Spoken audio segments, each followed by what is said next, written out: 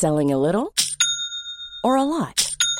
Shopify helps you do your thing however you cha-ching. Shopify is the global commerce platform that helps you sell at every stage of your business. From the launch your online shop stage to the first real-life store stage, all the way to the did we just hit a million orders stage.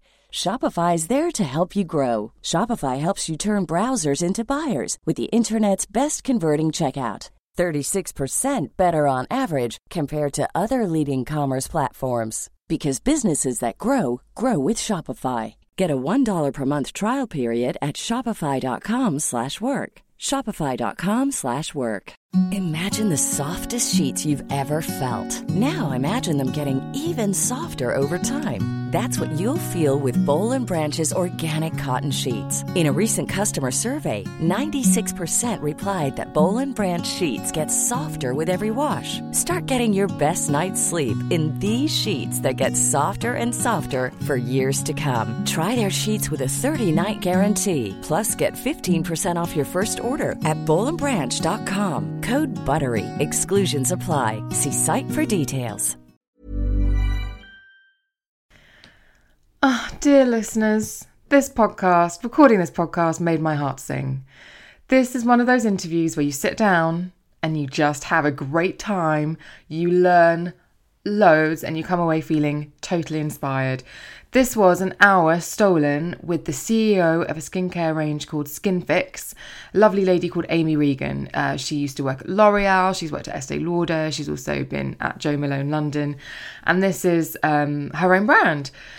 And we just had a complete giggle, and I kind of want to go and work for her. Listen on and you'll find out why. You have to make a very important decision between two Canadians if you work in her office, which I can totally get on board with. I really hope you enjoy it. Don't forget, if you want to get in touch with the show, go to emmagunnawardner.com, where you can email me and also sign up for the show's newsletter. You can also track me down on Twitter at @EmmaG_beauty or on Instagram at EmmaGuns. I'm going to put all of Amy's information in the show notes, all the links to the books and all the other things that we mention. So without any further ado, welcome to the Beauty Podcast with Emma G, featuring the very fabulous Amy Regan, CEO of Skinfix.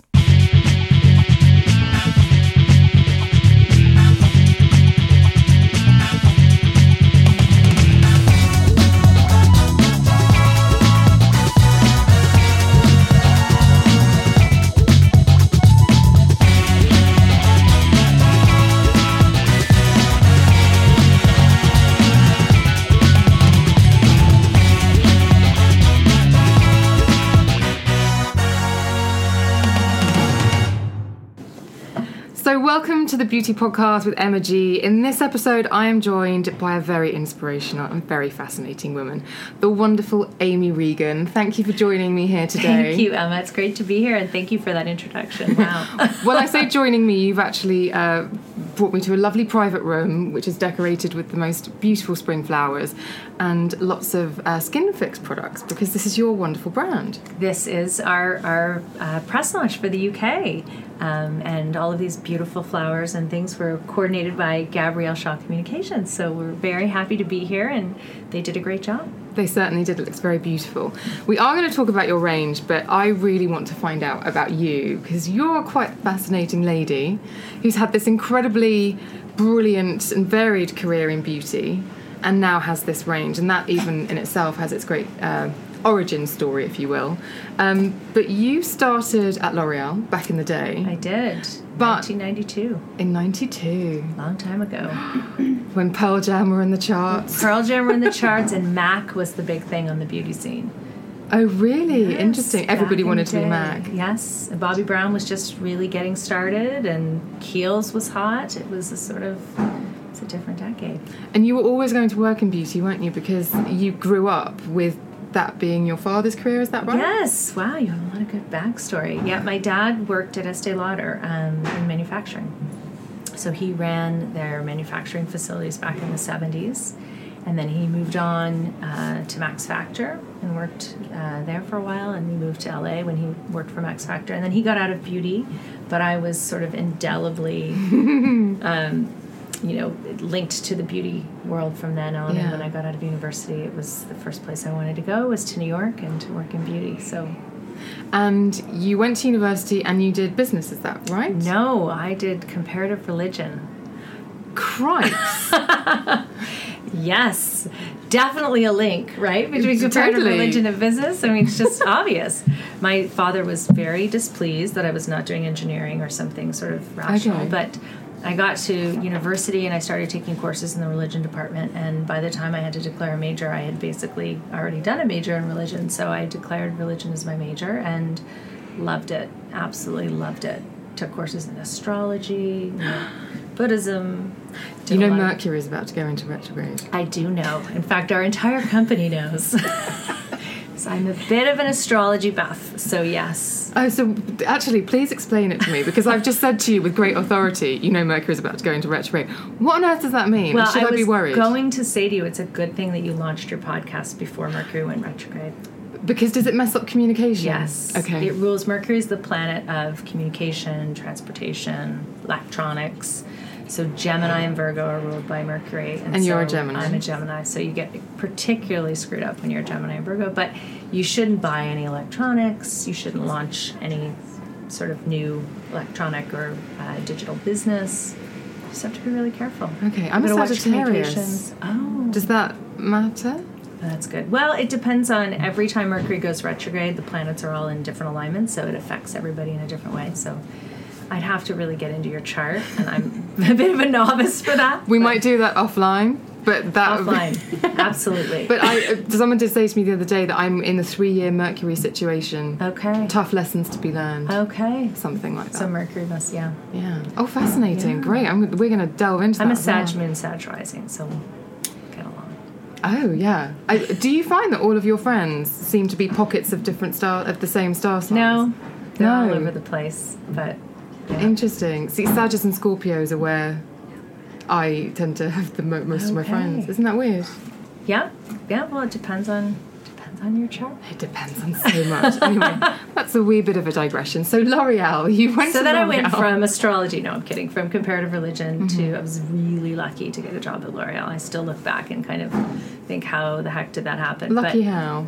Well, because it was really very much a company that was looking to hire MBAs and people with business backgrounds, and I somehow convinced them that understanding religion was really important to understanding how people are motivated to purchase things and live. And you're going to have to give me the elevator pitch. Come on. Yeah. What? So I somehow weaseled my way into marketing at L'Oreal, which is an incredible company. And I got incredible training there. And it really was, in essence, a business degree for me because I knew nothing and I took no statistics. I took no economics. I really stayed away from math after high school. So I jumped in and they trained me in how sort of businesses run. And putting it into context, can you think of any notable campaigns that we might remember that you worked on at the time? I don't know that I can think of any notable campaigns. We launched a lot of products when I was there. One of my favorites was Voluminous Mascara, which was a big hit in North America. It was sort of a thickening mascara. We launched, it was the time period where Color Stay, Revlon launched their Color Stay lipstick, which was that lipstick with all the silicone that stayed on your lips forever. So we launched our version of Color Stay while I was there. So we did some fun things. We launched toluene and formaldehyde-free nail enamel. So it was a very active company in terms of new product launches. So you learned really how to take something from concept to market and everything in between, which was great. So was it the steep learning curve of really... And what did you focus on, actually? When I say steep learning curve, did you really pay attention to what the consumers were after? Was there a lot of that kind of how people talk and the language of beauty? Yeah, I mean, at L'Oreal, when you're in marketing, you're really in sort of a general management training camp. So I was in charge of the budget. I think at the time it was sort of a $100 million budget for the division. It was a massive budget, so I had to kind of keep track of all of that, which was great training. I worked on the lip and nail category, so we were very much focused on trend and fashion. And we did do a ton of market research, so focus groups. We bought research from various companies. We looked at Nielsen data very closely. We were tracking our performance all the time. So, and then you learn how to talk to an agency, brief an agency, build a campaign, what's brand right, what's not brand right. So it's really kind of a full gamut of things that you learn when you're at a company like L'Oreal. Yeah. And then you went to Munich, is that right? Well, then I went to business school in France, actually, because I'm a Sag rising.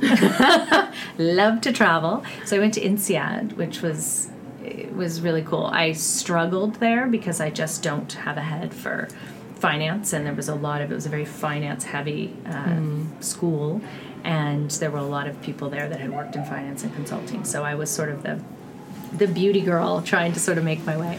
But it was a great experience, and it was good to get that foundation as well. When I was at L'Oreal, I said, you really should at some point go and get your MBA. It would be really helpful, and it was. And then I came out of INSEAD, and I actually went back to New York and worked for Coty for a couple of years and launched a line of cosmetics for Isabella Rossellini. Tell me everything about Isabella Rossellini. She was very cool, very intense, great sense of humor, just brilliant woman, very interesting life. Very poised. Very poised. But very edgy, too, at the same time. She always had a really cool circle of friends around her. I mean, I didn't really hang out with her. I was at the office sort of helping do sort of all the stuff in the background, but she's a very interesting woman, and she had a really interesting perspective on beauty. The line was called Manifesto, and unfortunately it doesn't exist anymore, but she had a really interesting perspective that I think is almost more, would almost do better today than maybe when it was launched. It was sort of along the lines of the Glossier philosophy. I don't know if you're aware of Glossier in the U.S., but it's very much about, embracing your own beauty and not being told what beauty is. And so we put women in the ads who had freckles and women who had, just different looking people. It was very much about a new paradigm of beauty. Oh, so you're right. So she was completely ahead of her time. She was way ahead of her time. I think she was a couple of decades, ahead of the market.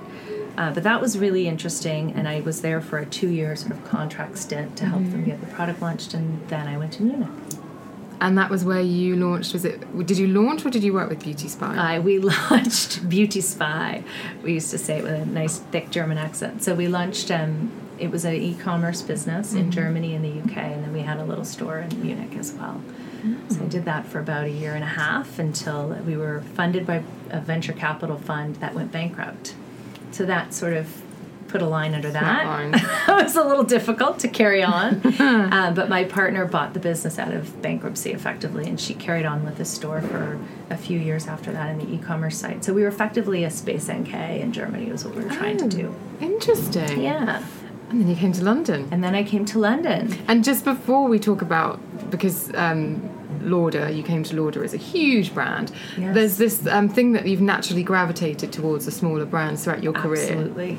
Absolutely. It was great to work on L'Oreal Cosmetics because I had to get that training, but I haven't really gone back to a big brand since then. Yeah. And working, I remember interviewing at Lauder UK, and I think I talked to the Clinique people, and I was sort of not so sure that, I needed a job, so I would have obviously gone with Clinique. It's a great brand. But when I met Gary Wilcox, who's Joe's husband, and he was the MD of Jo Malone, I nearly fell over. Did he play his guitar? He didn't. Oh. I've never heard Gary play the guitar, actually. Oh, I'm desperate to hear him. You need to listen to Joe's Desert Island Disc, and she talks about Gary playing guitar. Okay. That's so funny. I worked with him for 4.5 years. I didn't know he played the guitar. Ah. Wow. I'm hoping on one of these podcasts he will come and do a little set. Oh, yeah. He's awesome. I love Gary. Gary and Joe are just really great people to work with, and we became friends, and I'd go to their country house with them now and again. I mean, it was very much a family organization. Yeah. Even then, Lauder had just purchased them, so I got to work with her, and she sort of would bring me under the tent on fragrance development and show me how she worked with the fragrance houses, and it was very cool. I've interviewed Jo before, and actually one of the things she says is not that she is a mentor, but I just think she has a natural ability. She's a Scorpio, by the way. That explains so much. She's a very good mentor. She's a really good leader, and a very good. And she brought me along. She'd take me to press meetings with her, and she'd say, "Now we're going to meet this journalist." And I got to watch and listen and learn from her and how she sort of interacted with people. And she always sent gifts. When journalists would write about her, she always sent a handwritten thank you note and a gift, and she really appreciated the support of journalists because she was building her business. Yeah. And she understood how important they were to her business. She was an amazing person to learn from. That must have been an incredible experience to learn with Jo, because I think Jo had a steep learning curve too. Probably. I mean, when I got there, she was, she had mastered the game and really had been so successful at that stage. Oh, totally. I just find her fascinating and her viewpoints on business really interesting. Yeah. Is she the sort of person that when you're working on your own brand like Skinfix, a lot of her words echo in your mind? Definitely. She's, I would say, been my most influential business mentor. For sure. Absolutely. I mean, the team knows. I'm looking at my PR director, but I give product away all the time. I'm always giving product away. And that was the thing that I started with Jo. She said, no, you're my marketing director, so you have access to the product closet and I want you to use it.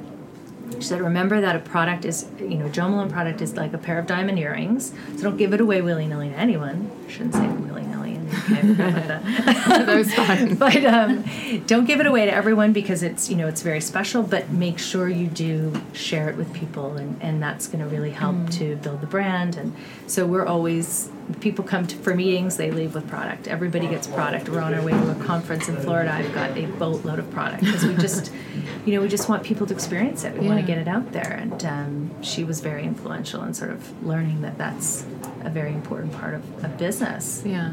So the 4.5 years with Estee Lauder were with Jo Malone London? With Jo, yes. And then what happened after 4.5 years? So after 4.5 years, I got a call from Nikki Kinnaird at Space NK. And I absolutely loved working with Jo. And actually at the time, I was thinking of moving back to North America just because I'm not from here. And I thought at some point I'll go back. And then Nikki Kinnaird called, and they had just been partnered with Manzanita Capital, which is a private equity fund that bought a controlling stake in Space NK. And the owner of Manzanita was the son of the founder of The Gap. And so Bill Fisher called me personally, and we spoke. And I thought, if I ever want to learn retail, right, which I had never, I sort of dipped my toe in at Jo Malone because she has a lot of obviously freestanding retail stores, and I realized how different an animal retail is. Because when you're in L'Oreal, you might launch a new product or work on a campaign. By the time it hits the market, you're probably on a different business. It's just you're not that connected to what's going on at retail. At Jo Malone, I'd do something in store, and Gary would say, customers don't like it. It didn't work. And I'd have to immediately sort of change my path because at retail you get immediate feedback. And so I thought that was really interesting because it's important for a marketer to have more contact with what's going on at the sales level. So when Bill and Nikki called, I thought, this is an amazing opportunity to learn from two masters of retail, and I should really, really jump in and do it. So I did. And then I got pregnant in the first week of the job. So, so I was only there 7 months and then moved back to North America. But wow. Yeah. And so how did that... I mean, obviously you're back at work now, so did you always know that you were going to go back after starting a family? Well, interestingly, I always thought I'd go back after starting a family, but I moved to Halifax, Nova Scotia, and there are not a lot of marketing jobs in Halifax, and there wasn't until recently a beauty industry. So I actually ended up spending 6 years basically at home with my kids and did some consulting projects and did a little work here and there. But by virtue of not having really anything else to do, I was home for 6 years, which in retrospect was wonderful. And I'm really happy that I had that opportunity because I'm one of those people that probably would have gone right back to work and never had that chance. So. And so how did you come back? Was it with the meeting with Skinfix? No, I ended up working for a company in Halifax called Ocean Nutrition Canada, which has now been sold to DSM, and they were the world leader in fish oil. So they sold fish oil to the supplements industry and the food industry for omega-3s. And so that was an incredible, I'm very interested in health and wellness and supplements, and I took omega-3s, so I was really excited to go and work there. And it was interesting because I learned a whole other side of the business, which is helping with Skinfix. I learned all about natural products and the regulatory requirements of working in that space, which were much more onerous than in the cosmetics world. And I worked in the food ingredient space, so I got to work with a lot of the Canadian retailers in terms of selling in omega-3s that they could put into yogurt or into baked goods and pizzas and things like that. So I started working very closely with Loblaws, which is the big grocery chain in Canada, which ended up benefiting me when I started Skinfix. So I worked there for about 2.5 years until I met the founder of Skinfix and started talking to her about that business, and that's when I decided to jump out and So this attraction, this gravitation towards these smaller brands, like something really resonated with Skinfix. So what was it in the first instance when you were like, you know what, this deserves my attention and my time? Well, it was the formula. It was a really cool formula. It's anhydrous. The original balm is anhydrous, so there's no water in it. So it's just a really, very thick emollient balm. And I looked at the ingredient label, and I considered myself a bit of a skincare, not expert, but very knowledgeable in skincare. And there were some ingredients I'd never seen before. And I sent the product to a friend of mine in product development in New York, and she took a look at it and tried it on her daughter who had eczema and called me up and said, whatever that is, you need to buy it. You need to own that formula.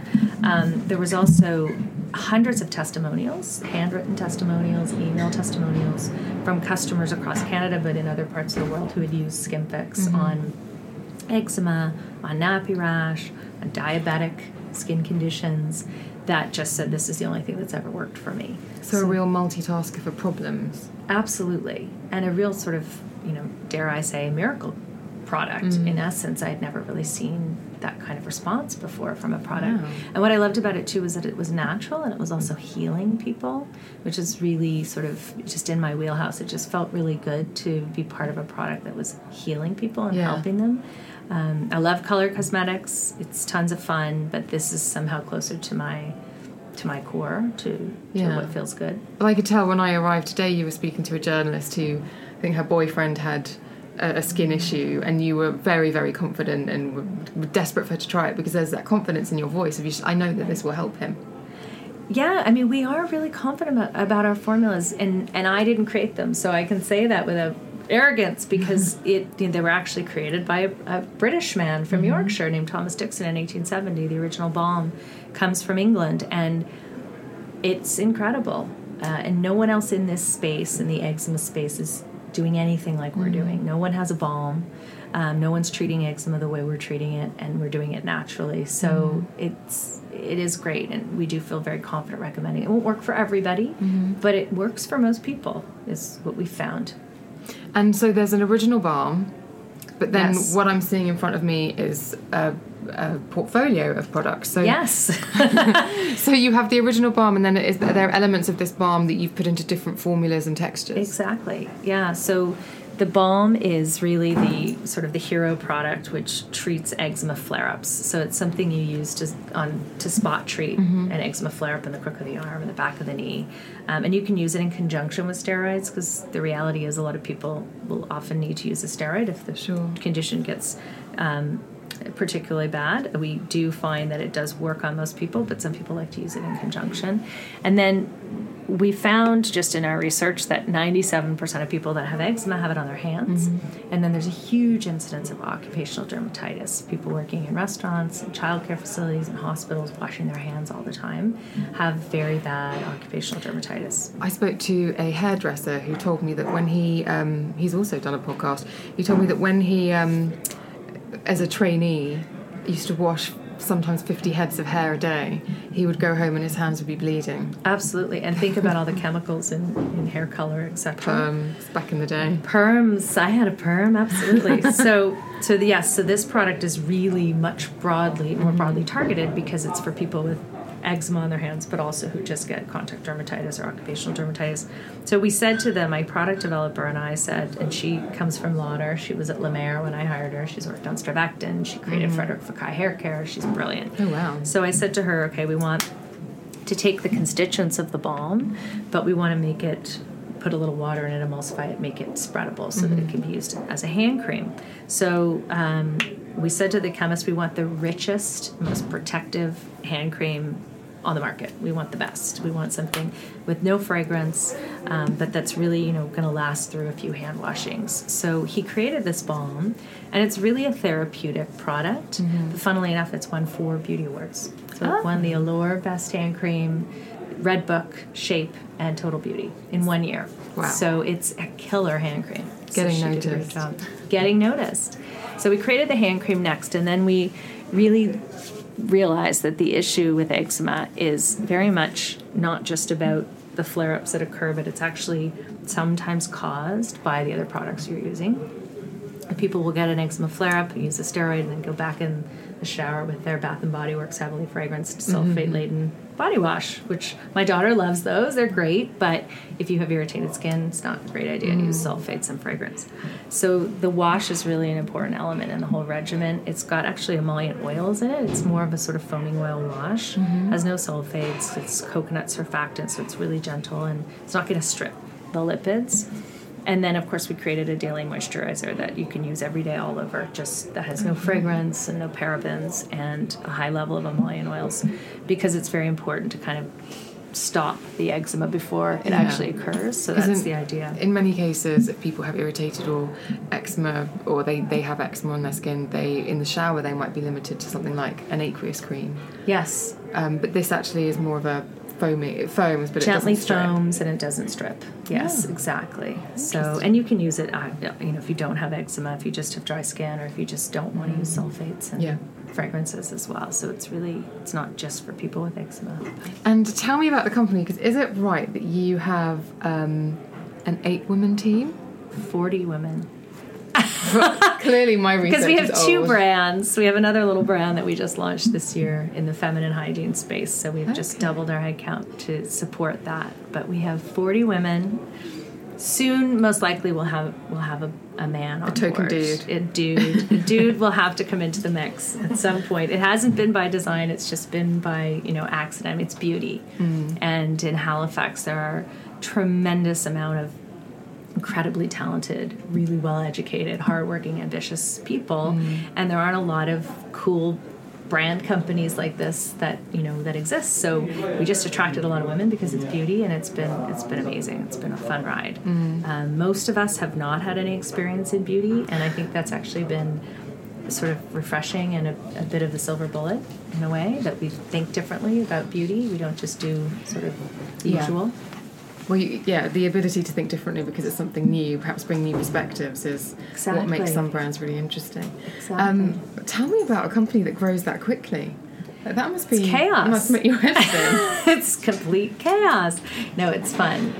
But it's chaos because we're just constantly learning new things and diving in with new retailers, or in this case, new markets. We were first in Canada and then quickly went to the US, and now we're in the UK, and I think we'll hold for a while and make sure we can kind of make that all work. But it's fun. It's really fun. We're creating products. We're working with really amazing people. We're learning tons all the time. We've made a lot of mistakes. We laugh about them often. But how do you view your mistakes? As it's cliche, but as learning experiences. We see them as challenges often when we have big screw-ups. Usually my VP of Ops and I are the ones that, in large part responsible for big manufacturing screw-ups. So we'll sit down and we'll say, what's the lesson? What's the challenge? What is the universe trying to tell us? But it's a good perspective, because I think, in the end of the day, when you're moving this quickly, things are going to happen and we're going to mess up, and just try to understand why and try to fix it. Often it's just because we haven't had the right processes in place, or we haven't had a system of checks and balances, or we didn't think of something, or something just didn't happen that was meant to happen, and so we just try to. Or Mercury went retrograde. You can't help that. You can't stop Mercury going retrograde. 3 times a year for 3 weeks. It's brutal. Oh, so it's only 3 weeks. 3 weeks. Okay, yes. That's interesting. It's good to know. I might make a note of my diary. But you're the boss. That this is your gig. It is. How does one adapt to that, and basically being at the centre of it all, and having these people not necessarily report into you, but I'll give you the example. If Julia Roberts walked into this room now, we would all feed off her mood. And if she was in a bad mood, we'd be on edge. If she was in a really good mood, we'd all feel really comfortable and say, oh my God, today was amazing. You're Julia Roberts, because you kind of have to set the mood, but there's a great deal of pressure that comes with that, especially in a working environment. It's a good analogy, and I think that's my biggest learning, because I'm very moody. I'm in Gemini. I'm swinging this way, I'm swinging that way, and I'm high voltage. When you make decisions for your company, you look for the no-brainers. And if you have a lot of mailing to do, Stamps.com is the ultimate no-brainer. It streamlines your processes to make your business more efficient, which makes you less busy. Mail checks, invoices, legal documents, and everything you need to keep your business running with Stamps.com. Seamlessly connect with every major marketplace and shopping cart. Schedule package pickups and see your cheapest and fastest shipping options from different carriers, with rates up to 89% off USPS and UPS rates. And with the Stamps.com mobile app, you can take care of mailing and shipping wherever you are. Make the same no-brainer decision as over 1 million other businesses with Stamps.com. Sign up with code PROGRAM for a 4-week trial, plus free postage and a free digital scale. No long-term commitments or contracts. That's Stamps.com. Code PROGRAM. Which is not always optimal. So I am trying very hard to learn how to kind of stay neutral. And I have mentors around me that really try to help me stay neutral. There are just certain things I have to do as a person who's very kind of high anxiety. You know, I have to exercise. I have to get a lot of sleep because I have to really manage my mood, because you're absolutely right. It's vital. I think that's my biggest opportunity as a leader, is to do a better job of that. Yeah. So in the meantime, I surround myself with people who are better at that than I am, to be a bit of a buffer.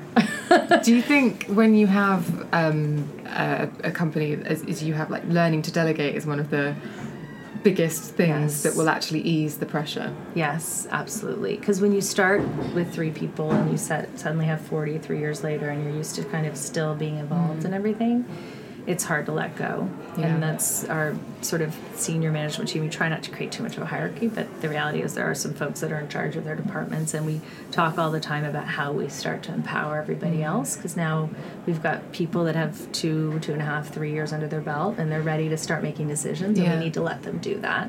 So that's a big challenge for us too. That's incredible. It sounds like exciting times, but also that everyone's on, like, quite the journey, not just... It is a journey. The J word. And you mentioned running, and I read a quote that I thought was brilliant, where you said, "I'm a runner and a sleeper." And you need to run off your anxiety. You probably need to run off your adrenal glands, but also you need to rest well. I do. When did you realise that was the key to an equilibrium? Probably after having kids and being so sleep deprived that certain people can do it. You know, you read about Bill Clinton getting 3 hours a night or whatever it is. I will never be that person, and I've come to realize that. And my mentor in this business, funnily enough, is the same. He's a sleeper. And I learned from him, okay, it's okay. You've been very successful. You manage a lot. You're high energy, but you need 8 to 9 hours a night, and that's okay. So I finally accepted that it's okay that you need a lot of sleep. There's a weird badge of honour in work that comes with, I've pulled an all-nighter, or I haven't slept much, or I'm so manic, I'm so busy. Yeah. And I listened to a podcast with Tim Ferriss, who I think is amazing. I don't know if you know who he is. Yeah. And he said, if you ever have to say to anybody, I'm really busy, it means that you're managing your time poorly. So every time I hear that word, or I feel that word's about to trip out of my mouth, I'm like, oh, dang. I think I said that this morning, didn't I, Gab? That's good advice. It's true. It's true, yeah. So where do you run? On my treadmill. It's really boring. But I have 2 kids, and I'm a single parent part of the time, so it's just easier for me to go downstairs and get it done. And do you get runner's high? Is it about meditating for you? Absolutely. I send a lot of emails when I'm running, though, which is really bad, because it makes me think of things, and I pause and I send emails. So my team sort of knows this hour of the day is when all systems go. Have you seen The First Wives Club with Goldie Hawn, Bette Midler and Diane Keaton? Yeah, a long time ago. There's a brilliant scene, and I totally relate to it, which is why that makes me laugh. There's a brilliant scene where they're hatching the plan to get their husbands to pay for The First Wives Club, and Goldie Hawn's on a treadmill, and she says, I have my best ideas when I'm thinking, when I'm moving. And I thought, yeah, I totally get the same thing. I have to switch all devices off when I'm running, because otherwise you'll be on them all the time. Yeah, I should do that too, because you just need to just have a microphone, and just as you're running, just shout, email so-and-so. Or yeah, right. What's that new system they have? It has a name. It's got a woman's name, and I don't know if it's Siri. Siri. Oh, no, not Siri. There's a new one. Anyway, my girlfriend has it, and she yells its name. Alexis, it's called. Oh, I think I saw it on the Kardashians. Alexis. And I don't know, I went to New York, and she's talking to Alexis, and I had no idea what she was doing. The radio's going on, the lights are going on. Anyway, it's this thing that sort of does everything. That's what I need. I need Alexa access. Do you ever compete? When I say compete, I mean, do you ever do any organised runs to set yourself goals? I did, but I don't anymore. I didn't. It was too, I didn't really enjoy it. I love the running part, but the competition fed my anxiety. I decided I didn't need to compete. Just run on the treadmill. So are you a get up and it's the first thing you do? Or is it I fit it in whenever I can? I have to have tea and I have to kind of spend an hour on email. It's just I have to kind of wake up and then I go. Interesting. I'm just really a creature of habit. And if you don't, will everyone in your office know it? Yeah, pretty much. My best friend works with us. She's our creative director, and she will call me out on it. She'll say, "Go for a run. Get out of here. Go for a run." Do you have a treadmill in the office? No, but that's a good idea. We should. The team, though, has started working out because it's all women. So we would do these fitness challenges, and we would be doing squats and push-ups. So it's like a bit random. That's how we get our energy off too. Oh, you need a boot camp somewhere in the building. That'd be amazing. We do. Yeah. They did 200 squats the other day. Yeah, we're all in there. Do you have stairs in your building? The stairs are so steep going up. It's 3 flights. It's like we huff and puff going up and down. And we're like, do we really want that coffee? Yeah, I don't know. Do we? No, you have to really want to go to the up and coffee down. shop. It's coming down the stairs the day after 200 squats. It's going to be a challenge. It was intense. We're all like, it's very stiff. It's very stiff, but it was fun. But only in an office of women could you really do a 200 squat challenge and do it every day at 10 o'clock and just stop and do it. It's amazing. It's true. It's just kind of fun. You could bring us to our office. Listeners, this is... Natasha Compton. Natasha's our PR director. She's awesome. She works 24/7 and has 2 young kids. She does it. Just make it happen. You just make it happen. She does make it happen. That's incredible. Our chairman loves Natasha. He says, hire more women like her. Now is your chairman John Risley? Yes. Yeah. Now I thought there was a brilliant interview with you about going into Target, or when I lived in New Hampshire, as we like to call it, Target. Target. Which I thought was fabulous. When you lived free. I lived free or died in New Hampshire for 3 months. I was very kindly invited to New Hampshire when I left university, so I went for 3 months. And the reason I wanted to go there is because Steven Tyler from Aerosmith. Oh my God. Is he from New Hampshire? He has a home there. Okay. And I would go and hang out near his home. I love that. Because I would do that too. I like Steven Tyler. Yeah, he's awesome. He's very cool. But yeah, you learn a lot when you're in New Hampshire and you go to Target. Yes. Now, the conversation or the interview that I read was how you maybe had differing ideas with John about whether to go into Target or how you went about it. Is that right? Yes. And the quote was that you had a spirited dialogue. And I wanted to ask you, what does a spirited dialogue look like in your world? We had one yesterday, actually. Our marketing director could tell you. Well, we're both very spirited people. What star sign is he? He's a Taurus, but he has a Sag moon, and he's a very spirited man.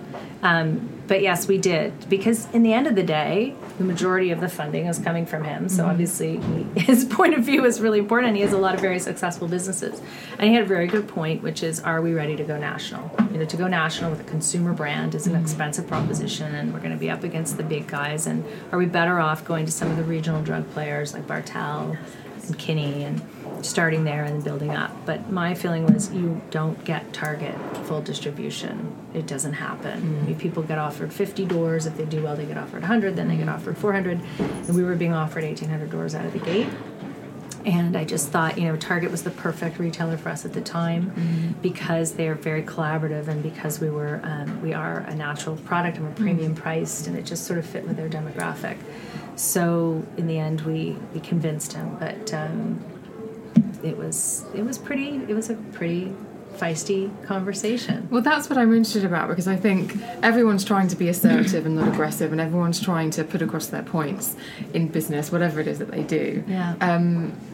As a businesswoman, how do you go about getting your points across in a way that you're really comfortable with, but also the person receiving them is very comfortable with too? Yeah, I mean, in our case, we're friends. So I knew him before we started working together. So I think it was more familiar, and it was easier to have a spirited conversation with him versus somebody who was really in just a chairman role, and I had only met through business.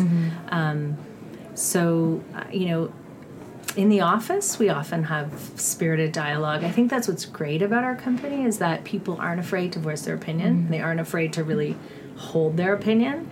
At the end of the day, somebody has to make a decision, and it's not always the one that is the consensus opinion, or doesn't always make everyone happy. My creative director and I often have some spirited conversations about design, but we respect one another. I think that's the crux of it. What is your intention? Your intention is good. You want the best thing for the company. You really believe this is the best thing. And so we're able to kind of get emotional about it, but knowing that we're all in it together and we're all trying to get cut to the best solution. So it's very respectful, spirited dialogue. I love spirited dialogue because you know that it got feisty, but then it got okay again. Yes, yeah. But then I knew, too, if I'm going to really stick to my guns on this and maybe go against what he believes is the right thing, that if it doesn't work out, I also have to be willing to wear it. Yeah. So that's the flip side of spirited dialogue. Yeah, that's a toughie. And when you make a decision like that and you're so confident in it, how do you back it up? Like, if you know, thinking about somebody who's going into a work environment and wants to put their point across, what advice would you give anybody? It's interesting. I was just reading a book yesterday called Brainfluence that Gabby gave me. And one of the things they talk about in one of the chapters is how important confidence is. And I think you have to stay confident is the key. Once you've made the decision and you're in it, once we were in with Target and you can't second guess it. You just can't. It's not good for you. It's not good for the company. It's not good for anyone. You have to remain confident. And he was talking about it from the perspective of a sales cycle and how it's really confident people can put something across very confidently. It might not even be backed up by that much, but it actually works and can sell product. But I think in the same way, you really need to remain dedicated to your idea and confident and optimistic for the team. And I also believe in manifest destiny. And, if you believe it's going to work, it's going to work. You have to work hard. You have to really go for it. You have to be willing to pivot. You have to look at things when they're not working and figure out how to fix them. But you fundamentally have to believe it's going to work. And then often it will. Is that manifest, is that from The Secret or something different? It's probably from a whole load of self-help books and New Age stuff.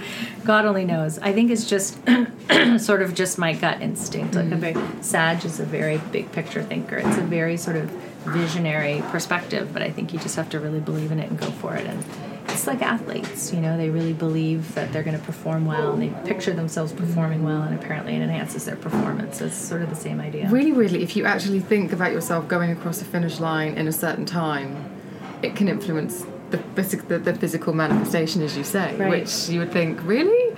Surely if you just train hard enough, it will happen. But it's not. You're right. Professional athletes, they're all their heads are in it as much as their bodies. Yes, yeah. I mean, golfers in particular. I was watching the Masters this past weekend. It is such a head game, golf. You really have to be, visualizing the outcome, I think, to play golf. Totally. If your head's off.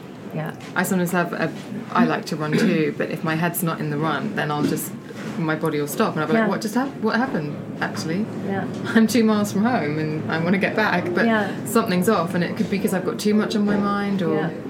And the whole purpose of running, as you say, is like something's clearing your head. Yes, yeah. So, but you also have to give when it's not a good day and just say, it's okay, I'm going to walk home. I'm done. I'm going to get a coffee and I'm going to walk home.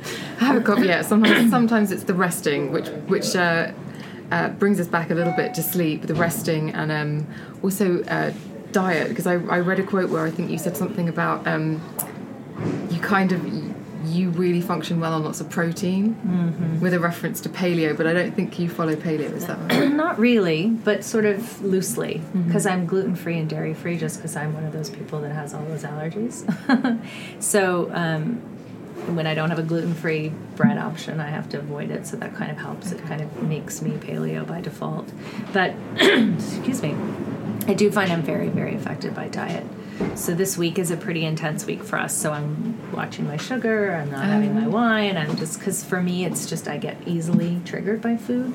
My son's the same way. It's just I know when he's had too much sugar. And so everyone's different, but I have to kind of be extra careful with all that stuff. Yeah. I'd imagine. How do you cope with travelling and jet lag, and if sleep is so important to you? Because I'm the same. I'm a grumpy bear if I don't sleep well. I live and die by something called Power Sleep, which is a supplement that I get at Whole Foods in the U.S. Only certain Whole Foods in the U.S.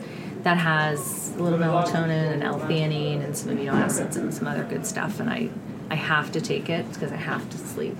So doesn't always work, but it works most of the time. But yeah, and Natasha will know I don't like early morning meetings because it's my work time, it's my run time. You know, I'll work late, but I just kind of, the team is really good about working around me that way because they also know that it's not awesome when I haven't had a lot of sleep. So you gotta work with people when they're at their best. There's no point in trying to force them to do something when it's not their best time. Don't push it up the hill. Like, just go with the flow, right? That's the whole. Yeah, don't push it up the hill. That's so true. Yeah. If it feels like hard work, or I remember an editor once saying to me years ago, and it was just one of those moments that just went ping. Just said, if it feels like it's getting too complicated, it is. Back off and just see what happens. Right. And it's so true. If ever anything just feels like it's too complicated or it's just becoming a mess, just take a step back. And if it's meant to be, it will go in the right direction. If it's meant to disappear into nothing, it will. It's interesting. It's true. It's really true. Do you ever get, when you talk about working on your gut instinct, do you ever think about your astrology background? Does that inform, like... Maybe. Sometimes. I'm really fascinated by people who are plugged in to something just a little bit more than what they see, which is what kind of... Yeah. The fact that I'm talking about the podcast and you say it's good you're doing it now because of Mercury going retrograde. Like, do those sorts of things influence your business decisions? I mean, they do. I do think about things, and I don't map my business or my life out based on astrology by any stretch of the imagination. But I think for me, it's helpful to have a knowledge, if you believe in it, of astrology, also because it helps me understand people and have compassion for people. I mean, my 2 children are astrologically completely different than I am, so I don't expect them to be anything like me. So I have a lot more compassion and I think flexibility with respect to how they are, and I try to work with them because I know that they're the way they are. So I think that also works into business. I mean, I do know the sign of everyone on my team, and we do a little astrology stuff on Friday just for fun when we feel like it, but it does help you to understand people better and understand how they work and what works for them and what motivates them and what doesn't motivate them, and we laugh about it, but it kind of helps. Whatever works. I'm fascinated by it. I'm absolutely fascinated. I love the fact that it maybe... I'm not saying that you run your business on astrology. I'm just saying that I love the fact that there is this sort of influence of... There is something in the back of your mind that might... Yeah, I'm a bit kooky. Help you a little bit on your way. Maybe. I like it. We even talked to our buyers about it. Yeah. We did our buyer's chart. He was into it. I mean, it's fun.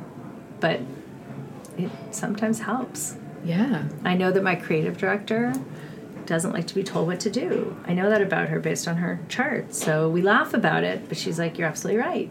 Don't tell me what to do. So you have to find another way to communicate, your opinion, or you have to let her have an opinion and do what she wants to do sometimes, even if you don't agree, because you have to, give and take. But it also validates somebody if they don't take criticism well. You can say, well, that's fine because you're X, Y, or Z.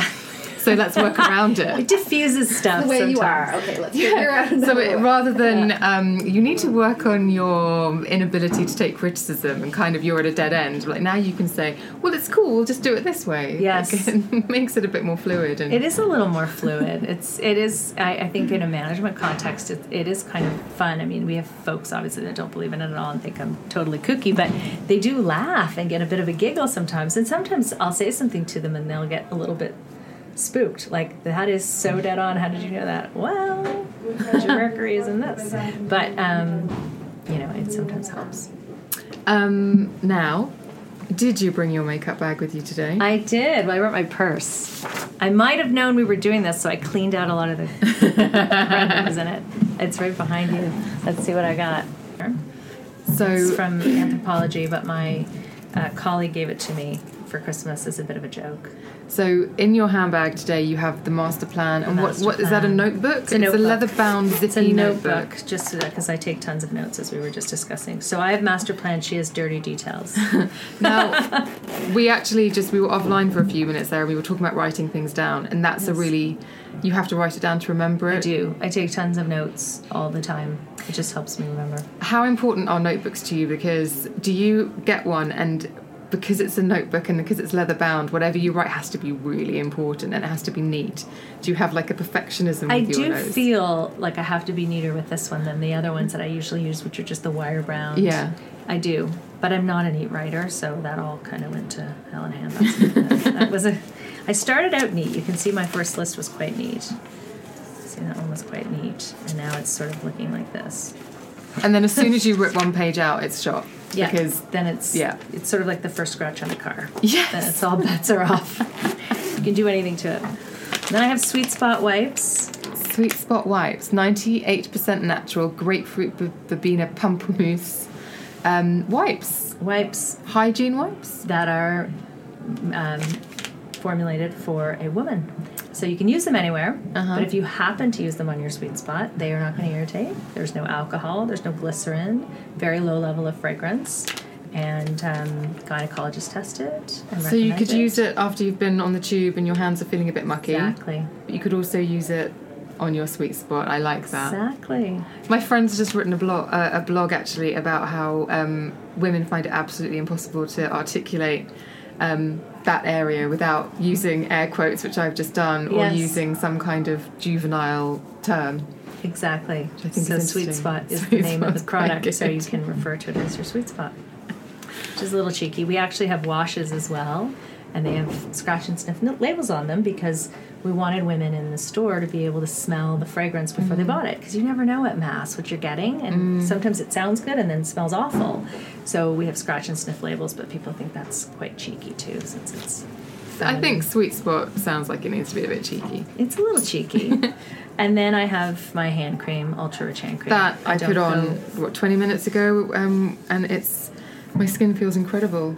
Yes, I love it. It still feels very supple. I have to use it all the time. And then I have my favorite lipstick. I have my Excel gum, which is really exciting, I know. And so that's US gum, isn't it? Because we don't have it is. Excel You don't over have here. that. It's just spearmint gum. My Cleanwell. Do you have Cleanwell? It's a natural. Is it pure? Is it like Purell? It's like tea tree oil. It's like a Purell, but a natural one. So a liquid jelly type sort hand of like sanitizer. A spray. If I spray it, it'll smell like tea tree in here, which I know some people don't like. But you just kind of, after you've been on the tube, but it smells like tea tree, so you have to like tea tree. Oh, it's nice. Yeah. It's not strong tea tree. It's like quite. No, it's not too bad, but it does. And then I have, this is my favorite lipstick, and I can't remember the name. I think it's called Carmine.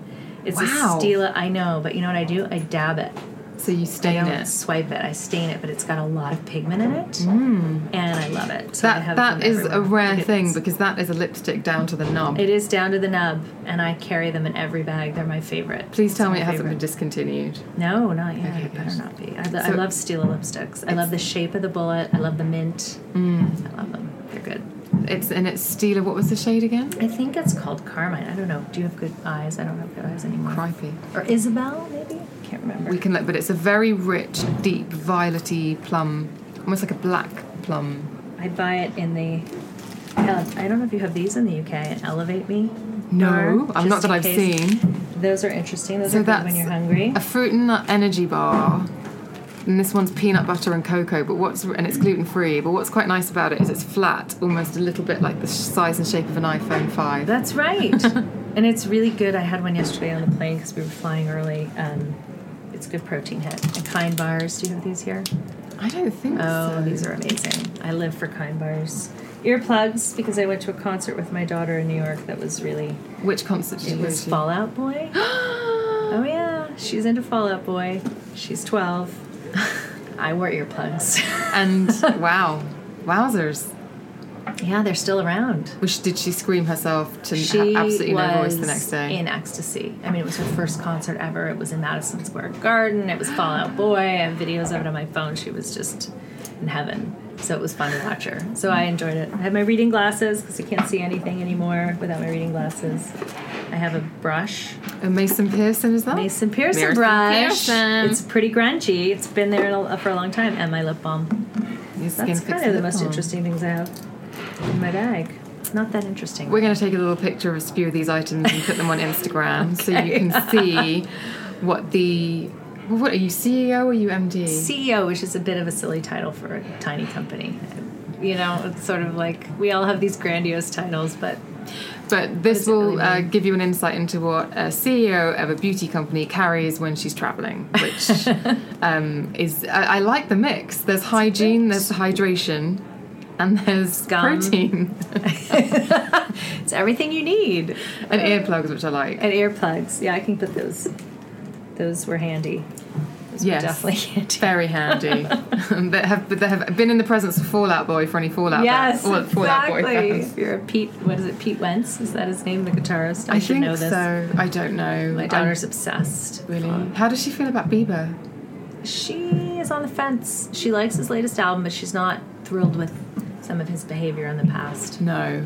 You know, and she's Canadian too, and he's Canadian, and the Canadian kids are sort of on the fence about Biebs. Well, Canadians are having a moment. They are. I mean, we have a phenomenal PM, and we're just living life. I'm totally thinking about Ryan Reynolds in Deadpool. Oh, right. And also Gosling. Ryan Gosling is a Canadian. Rachel McAdams. Isn't Ryan Gosling is totally Canadian. Totally Canadian. So in our office we have I didn't know that. Ryan Reynolds, like we have these clear frames. So everyone Can I come to your office? It sounds like the coolest place ever. At some point it was like, are you Ryan Reynolds or Ryan Gosling? And it was like everyone had to have a picture, a framed picture of their favorite guy in different poses. It was like hilarious for 3 weeks. It was like, who do you love most? Who won? Reynolds kind of came out on top. I had Reynolds. It was funny. It's funny. But Reynolds came on top. But that's like the joy of working in an all-female kind of group. We go with it. We make, we laugh, we have fun, and it's just like we're working really hard, and that's... You have to laugh. You have to have fun with it, because if not, what's the point? And who's the guy who was Pacey in Dawson's Creek, who's just been in the affair? I always forget his name. Joshua Jackson. He's Canadian. Yep. Canadians are so funny. They will tell you everyone who's Canadian. I love it. They are so hot right now. She's Canadian. She's Canadian. I love it. I interviewed Joshua Jackson a few years ago, which is terrible that I forget his name. But I started to ask him about vowel sounds in Degrassi Junior High, and then listened to the tape back and just thought, oh no, you didn't. But I did. There's nothing I can do about it now. It's out there. It's out there. I put it out in the world and I can't get it back. It's sort of like my astrology. It's out there now. I've been outed. Your astrology is a lot more interesting than me being a bit of an idiot in front of Pacey from Dawson's Creek. Yeah, I think so. I love win. Dawson's Creek.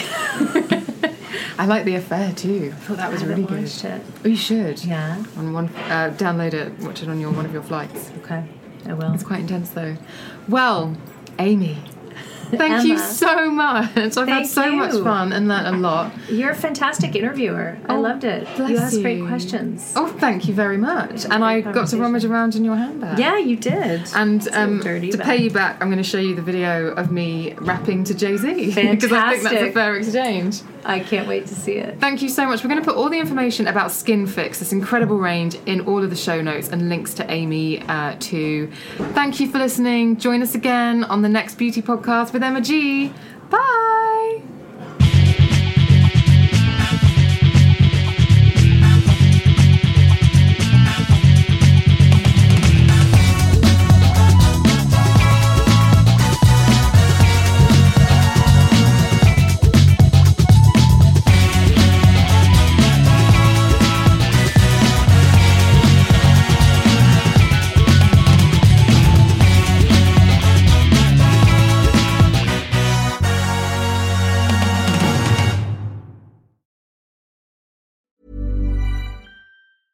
Imagine the softest sheets you've ever felt. Now imagine them getting even softer over time. That's what you'll feel with Boll & Branch's organic cotton sheets. In a recent customer survey, 96% replied that Boll & Branch sheets get softer with every wash. Start getting your best night's sleep in these sheets that get softer and softer for years to come. Try their sheets with a 30-night guarantee. Plus, get 15% off your first order at bollandbranch.com. Code BUTTERY. Exclusions apply. See site for details.